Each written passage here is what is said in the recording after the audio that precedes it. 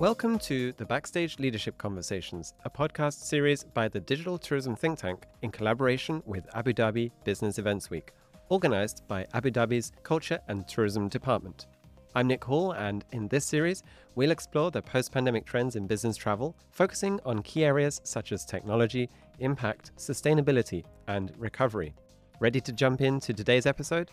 Stay tuned to learn more about how Abu Dhabi is helping the MICE sector to thrive. In this episode, we'll dive into where technology disruption might come from next with Allister Frost, the future-ready mindset expert. Allister is a digital transformation pioneer who has been developing his understanding of how we can develop a future-ready mindset throughout the last 3 decades, which have spanned a really fascinating career. From his early days as a marketing manager at Kimberly-Clark to his appointment as Microsoft's first head of digital marketing strategy, he's been paying close attention to the magical point where people and technology intersect. This has given him unique insights into the challenges our technology-fueled future will create, but also into the opportunities that they can bring.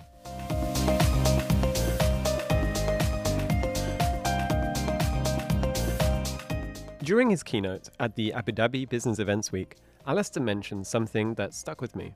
Change can sometimes take a different form. It doesn't always have to be big and radical. It can also be small, iterative processes that can create a lot of impact. Well, knowing that Allister has spent the last 10 years of his career working with a vast array of brands across all sectors to advise them on the importance of adaptability, I wanted to get his opinion on what this means for the tourism industry in today's context. Well, I was very privileged when I was at Microsoft. I got myself a front row seat, really, in the world of technology. And it was a big culture shock for me because I came from a very traditional, established organization, manufacturing, fast-moving consumer goods. And that was incredibly inspiring for me to realize how much I had to change as an individual to cope with the pace of technological change. What's happened since is obviously technology keeps moving forwards and it accelerates forwards. That's something we understand. Technology breeds more technology. We've had that for many years. And so what I've been doing is trying to help other organizations who perhaps are not as directly related to the world of technology as a company like Microsoft, to help them to come to terms with that and realize that they too need to go through the sorts of changes that I went through myself when I arrived at Microsoft. So adaptability for me it's just a recognition that you cannot continue to do business as normal in the old ways. You have to radically change parts of your culture, parts of your thinking, parts of your leadership to allow you to seize opportunities more quickly, to innovate and experiment and all of those things. And it's as relevant to the travel industry as every other industry, of course.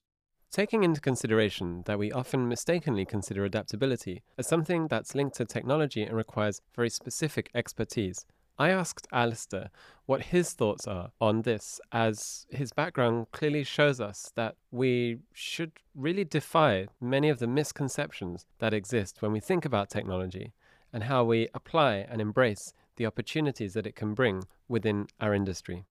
I think the thing for me is we get seduced by technology. I often talk about SOS, shiny object syndrome, and we all get it, right? We see some new thing come out. It might be a new smartphone. It might be 3D goggles, I don't know, whatever it is. And you fall in love with that and you're like, wow, that's really cool and so on. And it's never about the technology for me. It's about the place where technology and people collide, where they come together. And does it actually work to solve a problem that people genuinely have? And far too often with technology solutions, we see that thing and think we need to have that because that will prove we're progressive, we're thinking and so on. But actually, does it solve a problem? Is it useful? Will the people for whom we design it actually accept it and want to have that in their lives? And so that's the fascinating thing. And for me, every organization I work with suffers from this problem of falling in love with technology rather than pursuing what is right for their customers. And at the end of the day, I'm a marketing guy, and everybody in the travel industry should consider themselves to be a marketing person. It is about the end consumer of the product at the end of the day. And if you're thinking about them, that is generally a better way to guide your decision-making for adaptation and being future ready than by seizing whatever technology thing catches the corner of your eye. The phrase that Allister mentioned, shiny object syndrome, really stuck with me, as it's something that I believe we should all reflect on a little bit more as we look towards new opportunities that lie ahead. We must also always remember to be human-centric when designing new developments and thinking of how they could be integrated with existing products. Based on these, I wanted to explore with Allister the importance of embracing new developments such as Meta and AR, and reflect a little on how they're proving to be disruptive in today's environment, in the way that they're changing business models, and how we adapt to these new technologies on a day-to-day basis. It's important that we're aware of them and we think about them, but ultimately, unless they actually solve a customer problem, then they're possibly not the right thing to do.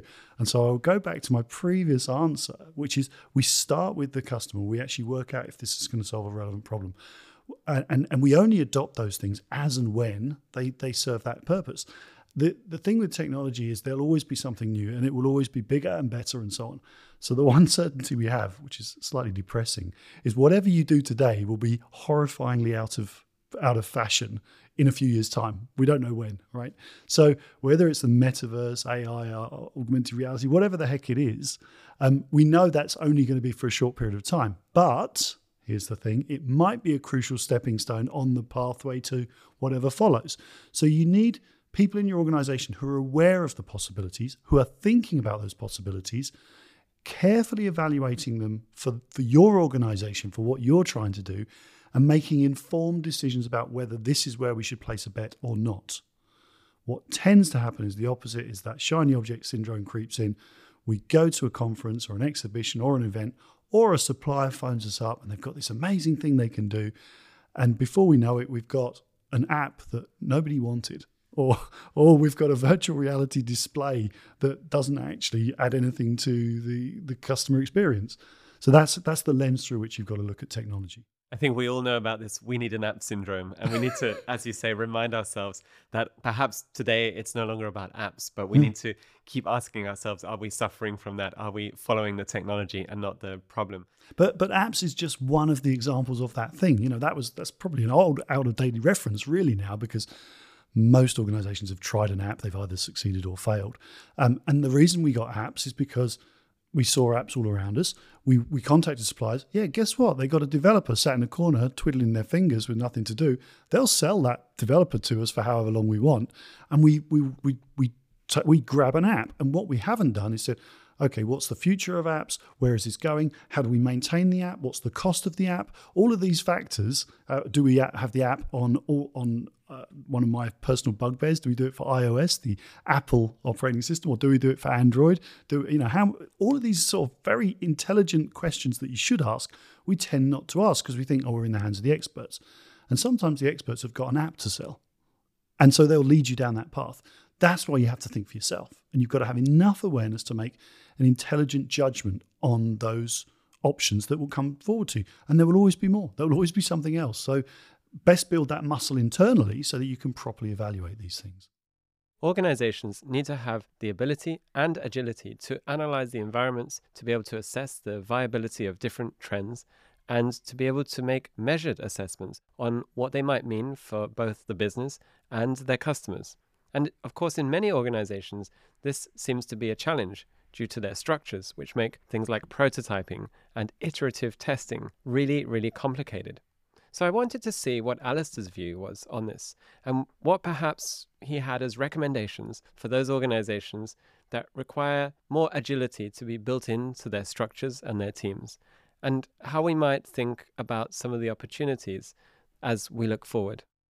What I preach is that the responsibility lies with every individual in the organization. And it's the culture of the organization that will determine whether people will take it on. Individuals are more than capable of having brilliant ideas and seeing possibilities. Right through, from all parts of the organization. It might be someone who works behind the reception desk. It might be someone who's answering the telephone. It might be someone in the staff canteen if you've got one. It doesn't actually matter where they work in the organization and what their specialty is. They are all capable of viewing possibilities and having ideas.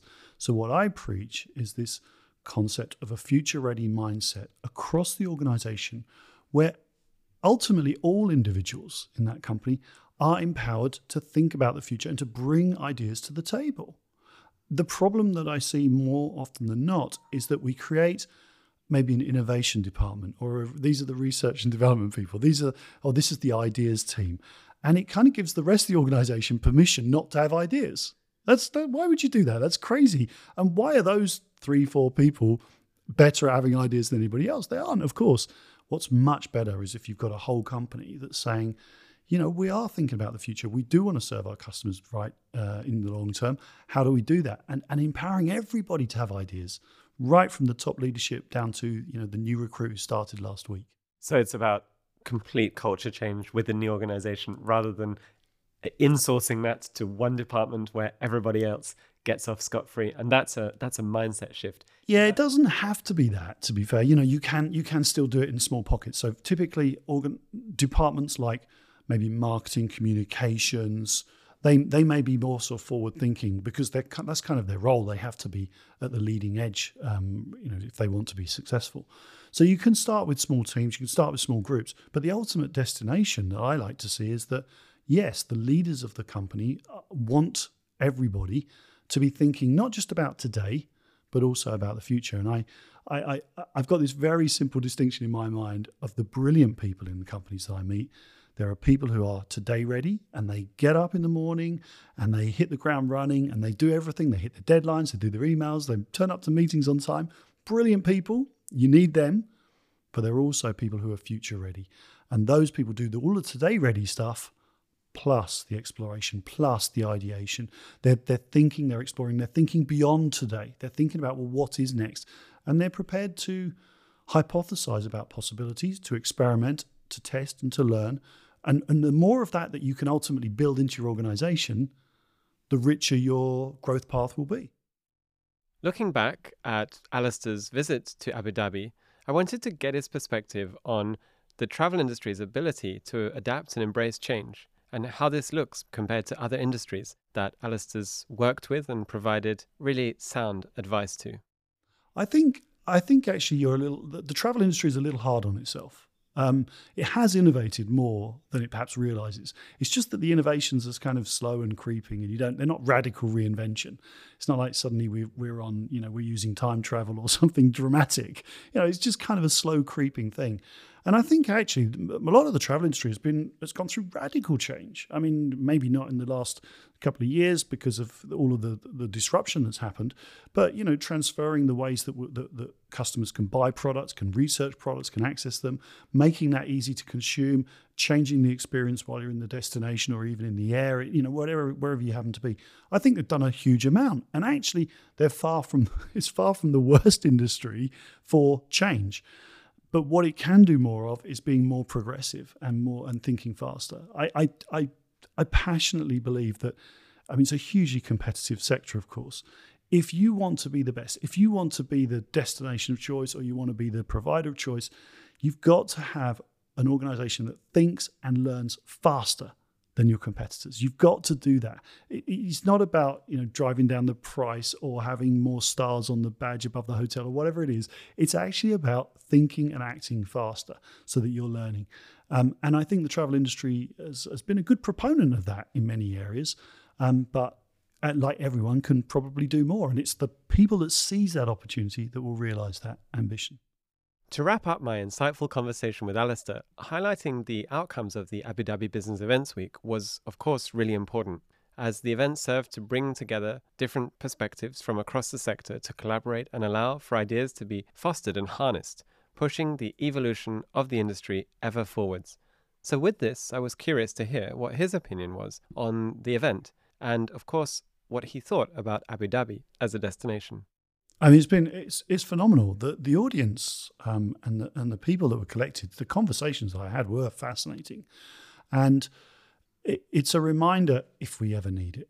Hey, I mean, the travel industry doesn't need this, or the meetings industry doesn't need this reminder. But when you get people together and you put them into a nice environment like Abu Dhabi, and you have they're catered well for and they're looked after, they feel comfortable, they relax. The conversations that flow is extraordinary. So I think it's a remarkable demonstration of actually what the travel industry does at its very best.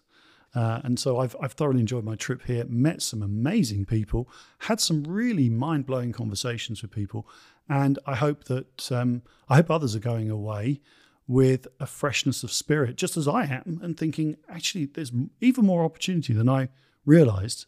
It was always there. It just needed that physicality of getting people together and making that magic happen. And yeah, fair play to the Abu Dhabi guys for making this happen. It was remarkable.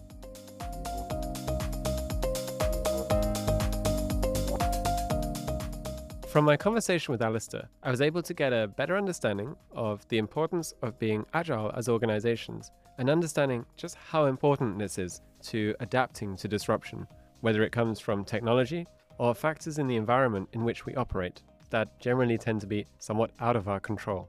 We also had some really key takeaways, such as the fact that when it comes to technology developments, expertise is not everything. We also can have the ability to consider how these might fit in with our products and our customers, and the ability to make that evaluation, to consider the relevance that it might have for everything we're doing, from internal right through to how it impacts our overall experience within the destination. In the next episode, I will be interviewing Paul Rolkins, the high performance mastermind, with whom I'll be deep diving into how we can further the competitiveness of the MICE sector. This will be the last episode of the season, so make sure you don't miss it.